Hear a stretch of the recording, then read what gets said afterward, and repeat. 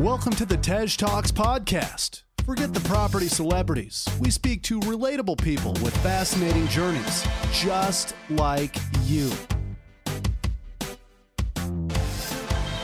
Hosted by Tej Singh, we bring you news stories, life-changing deals, and expert advice every week. Hello everyone. On today's podcast, we have Jess Leader, who is talking about virtual assistants. So what is a VA? What do they do? How do you find them? What areas of your business could they support you in? How do you then train them to be able to support you in this? Is it worth getting a ready sort of made VA package where you get a VA who knows your area and is already kind of trained generally, or is it worth just going and finding someone, recruiting, looking through applications, and then training them yourselves? We also talk about how having a VA has changed Jess's business, how it can change yours. We talk about the realistic costs, the kind of things they can do, which is pretty much everything, and how you can train them effectively. We also look at then maintaining a relationship with VAs and how to keep them on board, and things like pay rises and performance reviews and things like that. So if you're struggling in your business and you want to outsource an aspect, whatever aspect that is, or many, or a lot of things, this podcast is going to be very useful for you. Just a reminder, if you're looking for a passive or a earn and learn investment, then you know who I am. Check me out on Instagram, tej.talks, or on Facebook, Tej Singh. I'm also on LinkedIn, but LinkedIn's a bit boring. And let me know if you want to talk about rates and durations. Oh, and leave a review. Thanks. Jess Leader, welcome to the Tej Talks podcast. Thank you so much for having me. Thank you so much for your suggestion, because today is a special episode. It's a different episode. It's not a standard "what's your story" one. Even though we're going to kind of go through that, it is about how to use virtual assistants in property. Something that you and me have kind of spoken about on Instagram when I was looking for a bookkeeper, and I know it's something that you have done the sort of end-to-end process on. Yep. And actually, a lot of people come on the podcast and talk about it, but we don't get a chance to go into detail. So this is like the guide to VAs in property. So no pressure. Before we get into virtual assistants, tell us, who is Jess Leader? What do you do? So I actually work still full time. I am in marketing. So I've worked in marketing for about 15 years, working on big brands on global projects. So I do that. I said full time. I actually last year went down to 4 days a week. And around that, I obviously work in property, hence talking to you on Tej Talks. I have currently a small portfolio of a couple of HMOs, buy to let, and I'm just in the process of doing my first JV purchase, actually. Amazing. And when do you plan on going full time, if you do? I haven't decided that yet. I am one of the lucky/unlucky, depending on how you look at it, people who I really love what I do. And it gives me a lot of kind of the things that I love are creativity and commercial. So working in marketing and event management really helps me do that. So I don't know. The more I work in property, the reason I say unlucky actually is because it means that, some people have a real push to get full-time into property. That's not me. I do love both. But I think the more I do in property, the more I want to be doing. So my focus is very heavily on that, especially since kind of starting to systemize last year. So there isn't a time on it. Awesome. And you said a couple of HMOs. What made you pick HMOs sort of right off the bat? It wasn't right off the bat, actually. So I had bought my first home, I suppose, in London a few years ago. Actually, a bit more than that now. And after I moved out of that, I kept it and turned it into a buy-to-let, and I was earning a bit of an income from that while I was doing something else. And so I guess that was my very first accidental venture into property, and it kind of introduced me to the idea of it. But when I decided to actually focus on property and not just have my home as buy-to-let, I decided on HMOs because I know that cash flow is my main strategy or my main approach. And that was going to be the way for me to get there quickest. I'm quite impatient. So that was my decision to answer that question for me. Makes sense. And, you kind of said you recently started to systemize. What was there like a stimuli, or was there a push that kind of you thought, right, I've had enough, I need to systemize? Or was it before that you systemized? No, it was a push. I think it was me just feeling like I was doing everything and not getting anywhere particularly fast, and also feeling like the work that I was doing wasn't the time that I was spending wasn't as impactful as it could be, and I was feeling quite frustrated by that. And I was thinking, what I'm doing here isn't helping me move forward as quickly as I was expecting to. So that was really the driver behind the decision, and also just having things to do which I didn't really enjoy. Okay, and so, like, how did you sort of start, like, outsourcing and systemizing? What were I know we're going to go through like kind of the 6 steps to working with VAs, but before we teach everyone how to do it, what was your, like, when you were like, oh crap, this is too much, I need to sort it out, what did you do to alleviate that? Actually, the first thing that I did, so with my first buy-to-let, my home that I mentioned, which became a buy-to-let, and then my first HMO, I self-managed because I wanted to learn how, and I wanted to understand the ins and outs of it. So that was the first thing that I outsourced, working with a letting agent. And then the second thing that I outsourced was my tax return, because I don't trust myself with it. So that, I think, when it comes to something as important as that, for me, I had to outsource that. And then again, with my first couple of projects, so at the same time as buying my first HMO, I bought my second home, which was my first sort of creative conversion project. I was sort of testing my creative skills there, and I was project managing both of those whilst working at that time full time, which was really tough on my hours, sort of 6 till midnight each day, I guess. And also, it wasn't fair on the build teams because they needed me to answer questions and I wasn't available. I was in meetings or whatever. So that wasn't fair. So then project management was the second major thing, really, after letting management, that I outsourced. And then it came from there. And then I just started looking at my time a little bit more and asking around about working with VAs. Actually, during that time, I got a PA for the first time, which my parents kind of thought was ridiculous. They're like, who do you think you are? You're just this girl who works in marketing, who's got a couple of houses, and my answer was, well, you've got a cleaner, I've got a PA, we each outsourcing different things. So at that time I had a PA, but she only helped me with the immediate settling in, sorting out utility bills, finding suppliers for things locally for that very short period of time of managing that. And then sort of a year later, I thought my time isn't effective here, so let's do something about that. So then moving on to like the masterclass for the listeners, how can people, I guess, firstly, figure out what like they need to outsource? I think there's a few different ways, because I talked a little bit about this with a few people, and the common response that I always get or always got was, but I don't know what to outsource. How do you know what to outsource? And for me, what I kept was, I guess it's a bit of a tip, really. I just had a note open on my phone all the time. And every time I found myself doing something which was frustrating for me because I felt like that wasn't the best use of my time, or would be easy for me to teach or just ask somebody else to do, I added it to the list. And quite quickly, I built up a really good list of things that I could brief out to somebody else. So that was just quite a random way of doing it. But it built up quite a different list, and that kind of fell into pots of finance things, admin things, personal things, etc., etc. And then it became quite easy to structure it in that way. But also, I know a lot of people talk about, focus on your strengths and don't do what you don't like or is your weakness. And that's a really easy way as well. Like if you don't like bookkeeping, outsource that. And I know actually on one of your recent podcasts, you were talking about you're able to get through a lot more content because you're outsourcing editing to somebody else, I think you said. So it's just, how can I be quicker, or how can I get rid of what I don't like or is holding me back? Just thinking about it for a few minutes, or being a bit conscious as you go through your day to day. And I often say to people, like, on this topic, if you can do it, like if you're smart enough to do it and, you know, you're not a rocket scientist, then give or take, someone else can do it.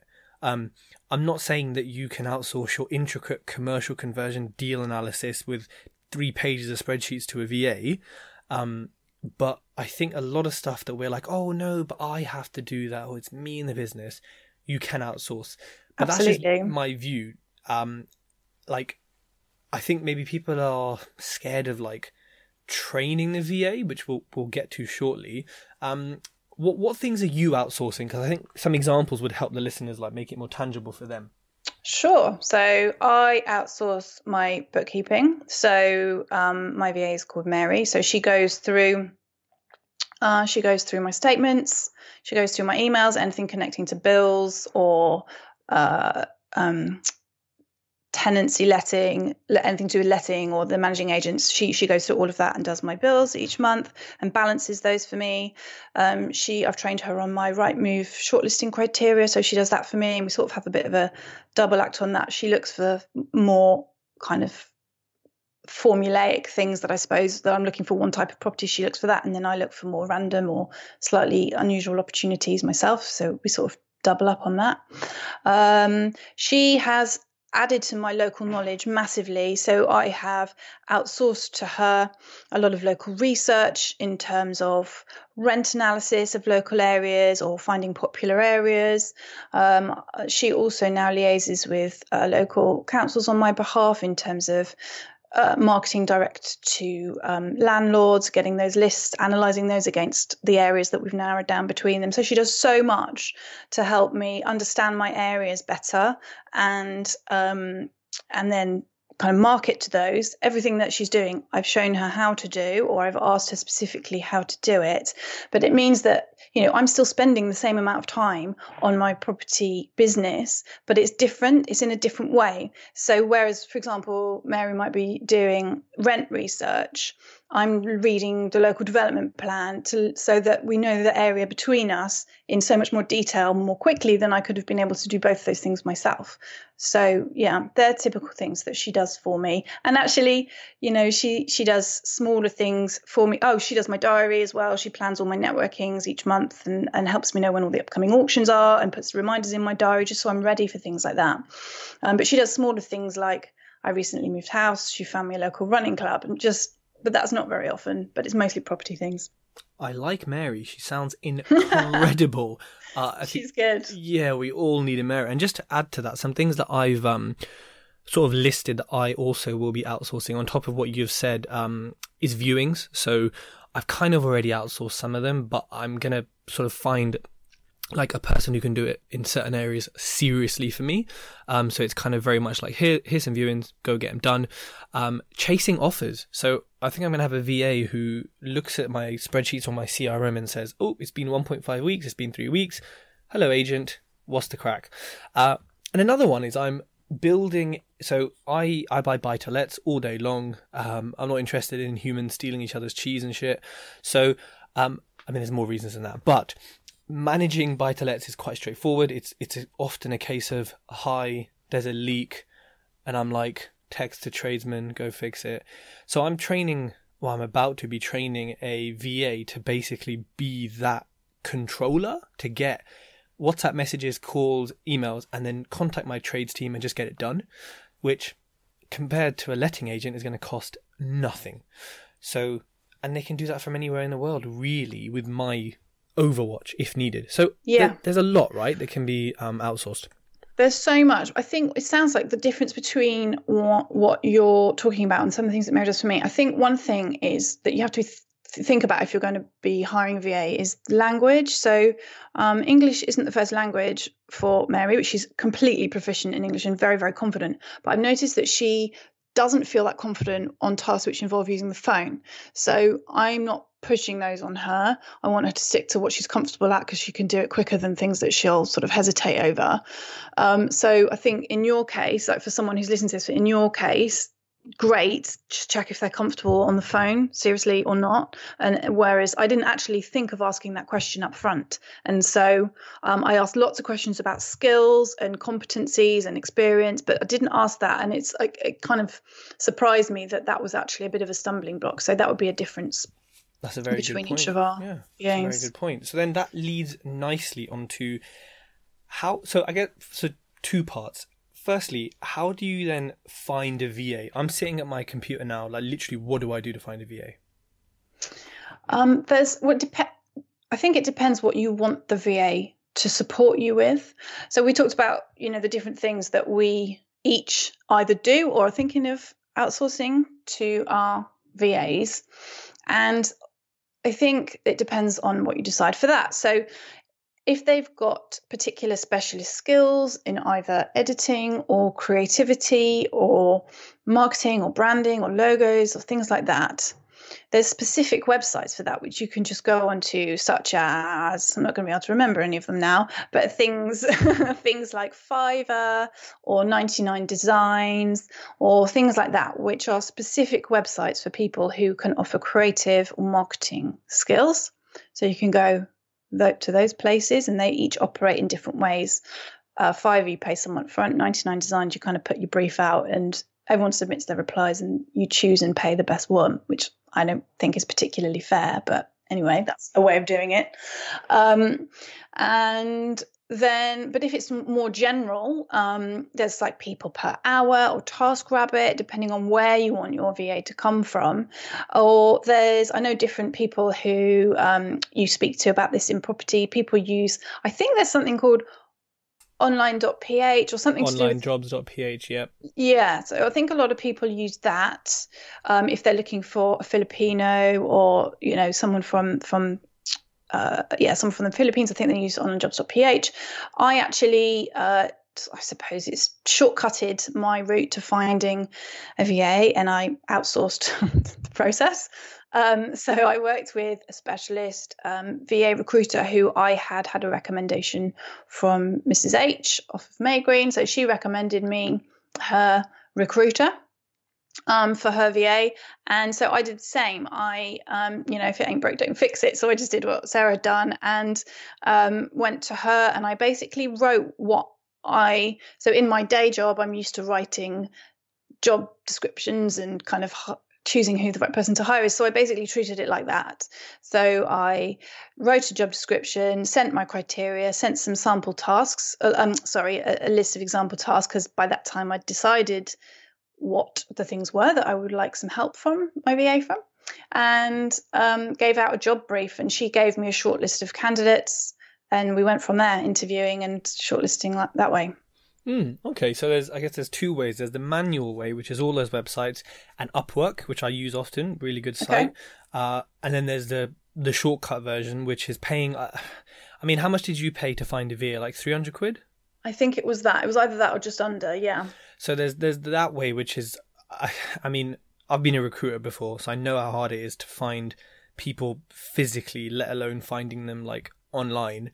So I totally value that. But again, it depends on your circumstances. I've had sort of individual VAs from Upwork, and I found them in 24 hours, and they've been incredible ever since. So it all depends on you and your ability to also recruit and then filter people. Now that's my next question.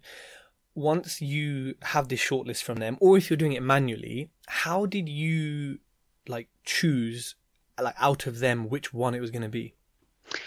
I'm going to answer that in just a sec, because actually that's reminded me, you saying about where you find your VA, that reminded me. So this process that I went through online was the company who I went through was such a good example of systemization and outsourcing that she really put her money where her mouth was. And when I first experienced it as a customer or a prospect, I was really surprised. So I contacted her and said what I wanted, and she had one VA contact me to set up a meeting. Oh no, actually, she had an automated diary for me to select the time at which I'd speak with her. Then we had a short call. Then she had one VA sort out the shortlisting for me, and then she had once I'd chosen my VA, she had another VA who sorted out setting up the systems and apps that we would need to communicate with each other. It was so systemized. I thought it was really impersonal to start with, but then I was just really impressed of how much she followed her own product, really. Yeah, I know. But coming back to a question of shortlisting, it was actually quite hard because, one person was really good. I had a list of sort of half a dozen core things that I would really have appreciated help with. And one person was really good at a couple of them, and one person was really good at another couple of them. And it was quite hard to choose. I am someone who, again, depends what relationship you want. If you want someone who's going to be part of your team, that means they have to be a personality fit for you and you have to like them and have some kind of rapport. Or if you want someone to simply outsource tasks to, it doesn't really matter so much. So that's one thing to think about as well. It's just what skills do they have rather than what relationship might you have. So that was a factor for me. And then I just sort of went with my gut between two. There was two shortlisted people in the end. In my final shortlist, I went with my gut. And actually, thinking back, he was great and really competent. But after a few weeks, I sort of spent quite a lot of time training him up and giving him inductions and getting him on board. And he started doing some quite good work. And then after a few weeks, he said, "Oh, actually, my main job has actually upped my hours and I've been loyal to them for years. So that stops me having any availability for any VA work." So he was really sweet about it. He was like, "I won't charge you for what I've done. I'm really sorry. I was really enjoying the work, blah, blah, blah." Maybe he was just lying to me. He didn't like it. So I'm saying it out loud. But so I went through the process again, and the person I chose just showed a bit more of initiative. Like, the other interviews had been on the phone. She suggested a video call, and one of the questions was, "Okay, you've looked at my website. What suggestions have you got for me?" And she had something to say, whereas the others hadn't even looked at my website. So she just showed a bit more initiative. I like that. And okay, so we've looked online for the VA. We've now chosen one. Now you have to onboard them, which can be time consuming, especially if you haven't gone through the kind of online ready-made version, you basically have to train them. So I guess with you it was a little bit easier, and it was just more of a showing Mary how you work and how you do stuff. Yes, but I was also really conscious that I want it's an investment for me to get a VA in terms of time to get her on board. So I was conscious that I wanted her to feel like she had an input, a value to my company. So I did spend quite a lot of time up front, as though she was rocking up to a job on her first day. What does the company do? What's the values? Just onboarding her with how I work and what it's all about and why it all happens, and giving her time to read that. And then as you say, onboarding her with tasks. So we moved quite quickly to, luckily for me, which I didn't necessarily know or choose her for this. I chose her for her skills and her initiative. But luckily for me, her main job is she works for a big buy-to-let landlord. So she understands tenants and arrears and maintenance and things like that. So she had a baseline knowledge of that, but it's completely different. Like, all the websites are different, all the search criteria is different, all my way of working is completely different. So it was a case of briefing her on each thing. And the way that I brief her on each task is, if it's something that's just really simple, then it doesn't really need much of a brief. But everything that we do is in Trello.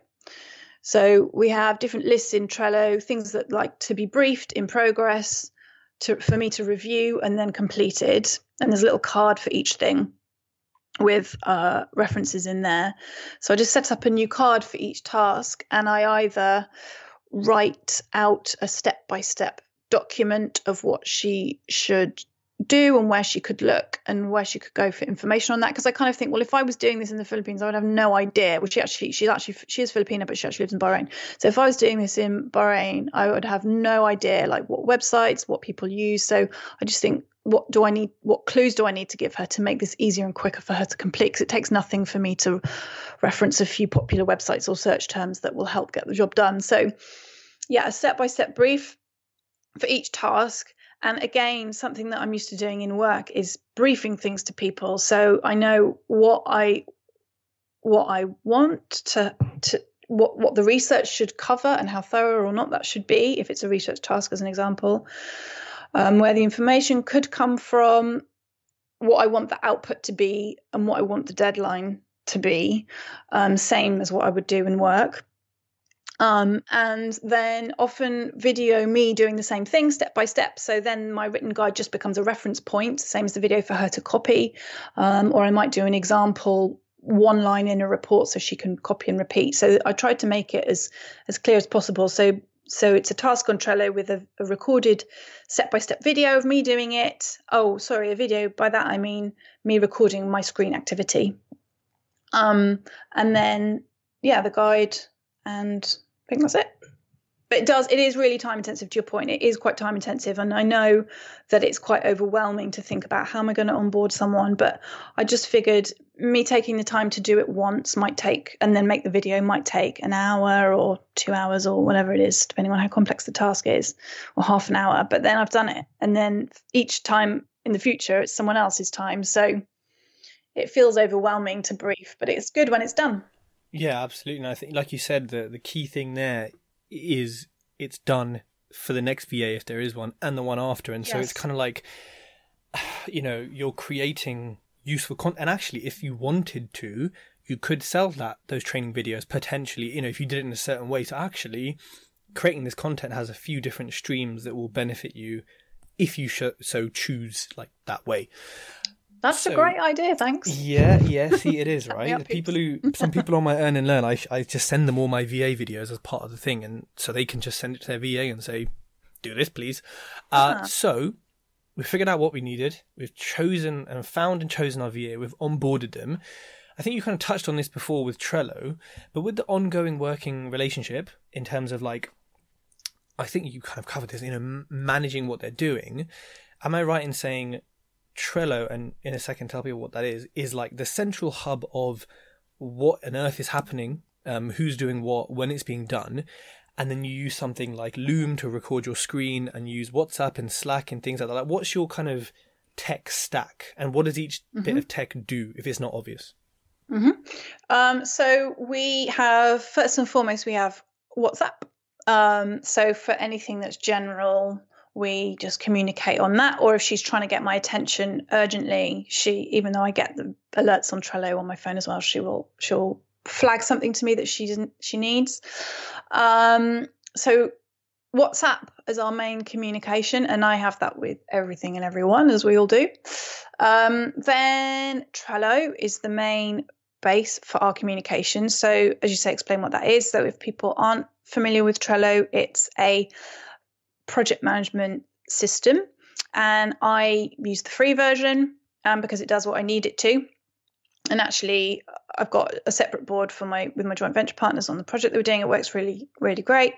So we have that. So as well as so Trello works by, as well as posting tasks on there, it's got like a messaging functionality on it related within each task. So that way, any communication that we have is about a specific task stays contained within that task. So if it's a task on doing direct to landlord letters, for example, and she's got a question about it, that message will always be in relation to that task, which is really helpful. So there's others, people use Monday.com or Asana, which are all the same kind of thing. And actually, I heard you saying about someone's using a to-do list app in the same way for that as well recently. But that's that. And then what else do we use? We use Skype. We we did have weekly video calls where Mary would ask me any questions or blockers, and I would explain any briefs in more detail where she had questions. But actually, our communication is so regular and open on WhatsApp and Trello that our video calls have cut right down. But again, like, I really like to have a rapport with the people that I'm working with and a bit of a relationship. So I do like to keep a face to it and not just be on the other end of a messenger only. So we do that. And then paying, that's another thing. There's a couple of platforms that I use for paying her. Should I talk about that now, or do you want to talk about payments separately? Okay. So Mary has there's two things. So the first is how her time is tracked. So she uses a platform called Time Doctor, which again was recommended to me by the recruiter, and it's set up on each of our laptops. And anytime Mary starts and ends a task for me, whether that's a phone call or desk work, she starts and stops the timer, and it tracks her time. And it's a little bit Big Brother. I never ever check it, but it does screen grabs every 9 minutes, so you can check if your VA is like just on Facebook or something, which I think is so Big Brother. I'd never look. I just trust that she's doing it because I know that I get the results through. I don't really like that. So, but anyway, Time Doctor tracks her time and then tots it all up for me each month, and I've pre-programmed the rate, so it just tells the hourly rate, so it just tells me how much I should be paying her at the end of each month. And then separately, that has a fee, actually, talking about how much everything is. So WhatsApp's obviously free, Skype's free, Trello's free. Time Doctor, I think it's about $9 a month, maybe something like that. And then but it's just the best way of tracking time accurately, because I want to make sure she gets paid for every single minute. And then I get money to her. There's loads of fund transfer sites. The one I particularly choose to use is called ZendPay, XCNDPAY, because not many places sent to Bahrain. Loads sent to the Philippines, but not many sent to Bahrain. So that was one I found, and that's how I pay her. And you just choose the transfer fee that you want to pay. So it's free except for a transfer fee, and I pay about £3 a month for the actual transferring of funds to her. So that's the tax stack. Long answer, actually. No, that's 5 things. I love that. And then when it comes to like deciding the compensation, is it set with the company who found you the VA, or do you have a choice? And how do you decide what to pay, or do they come with this is how much it costs? So they come with a recommendation, and the recommendation, confession time. So the recommendation is to pay $3 American an hour, which is incredibly low / affordable, depending on how you want to look at it, which to me is really low. And actually, when I told my parents that I was paying someone that amount of money, I was frowned upon as a capitalist and a terrible human being. But you have to respect local economies. And I remember when my sister used to live abroad in Thailand, when we'd go and visit, my mom would want to pay more, but my sister pointed out that my mom was insulting the economy if you do that. So, there's a balance. So it was recommended that I would pay $3 an hour as a start rate, putting that up by 25p an hour every quarter.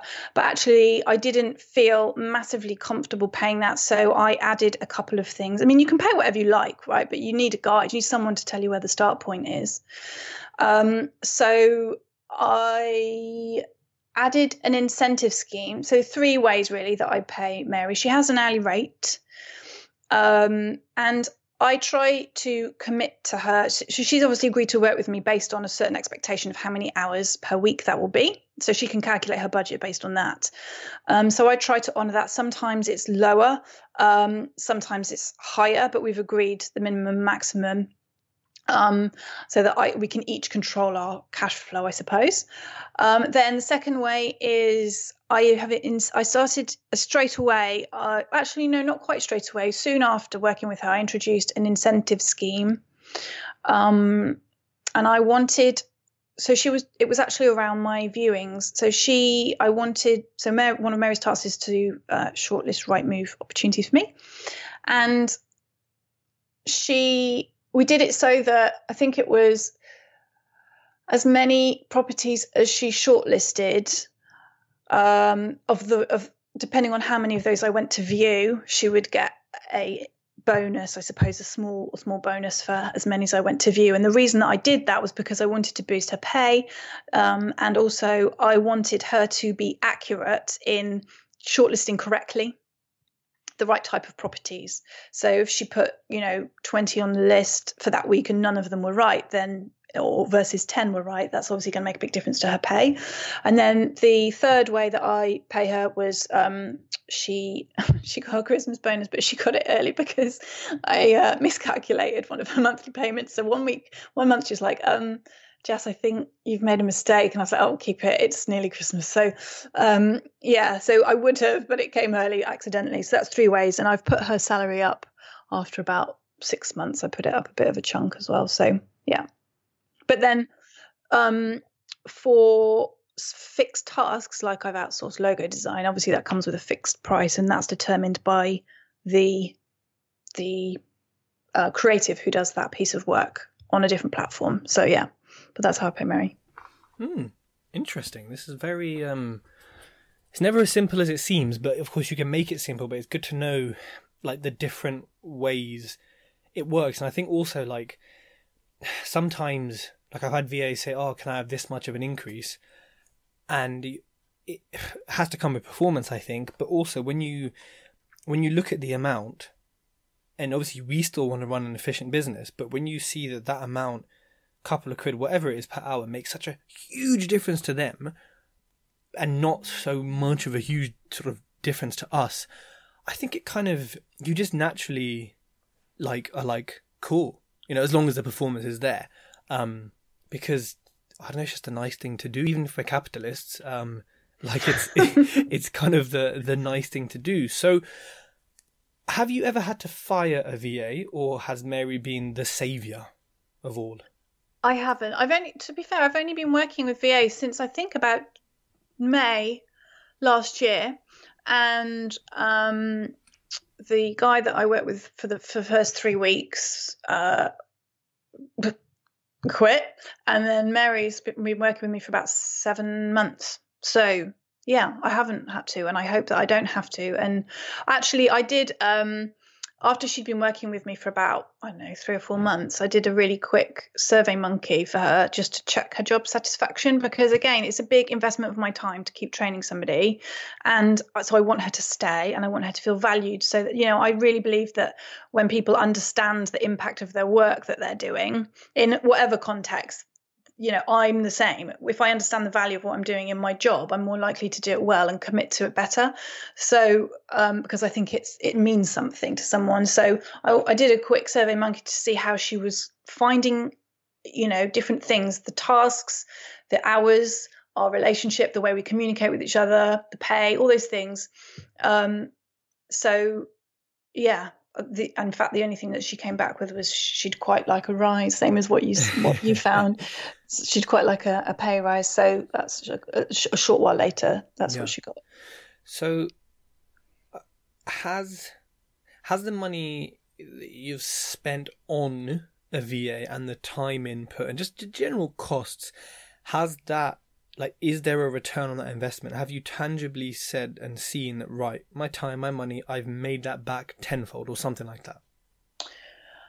Do you know, I haven't been as scientific as that with it, and I probably, as a marketeer, I should know the ROI of everything.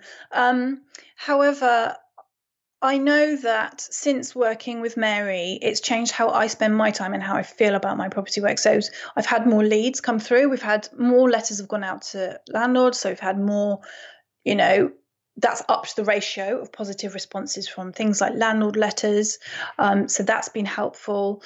I've been able to move forward more confidently, but the way I've spent my time has been different. So I've been able to meet with more potential investors, go out to more networkings, build relationships with people. And it's from that I have, found my JV partner for my latest project and learned more knowledge that I'm now applying. And, I've got a pipeline of investors now as well, which is fantastic because I was able to spend more time meeting people and talking to people, and that's come of that. So I'm in quite a confident position from that perspective. And I think whilst I haven't done the ROI of that, it's pretty good based on the investment levels. So yeah, maybe I should. I haven't. I just feel happier doing my property business because it feels more manageable. And actually, the thing that surprised me about having a VA was accountability. So if you have to have someone's hours to fill each week so that they can have,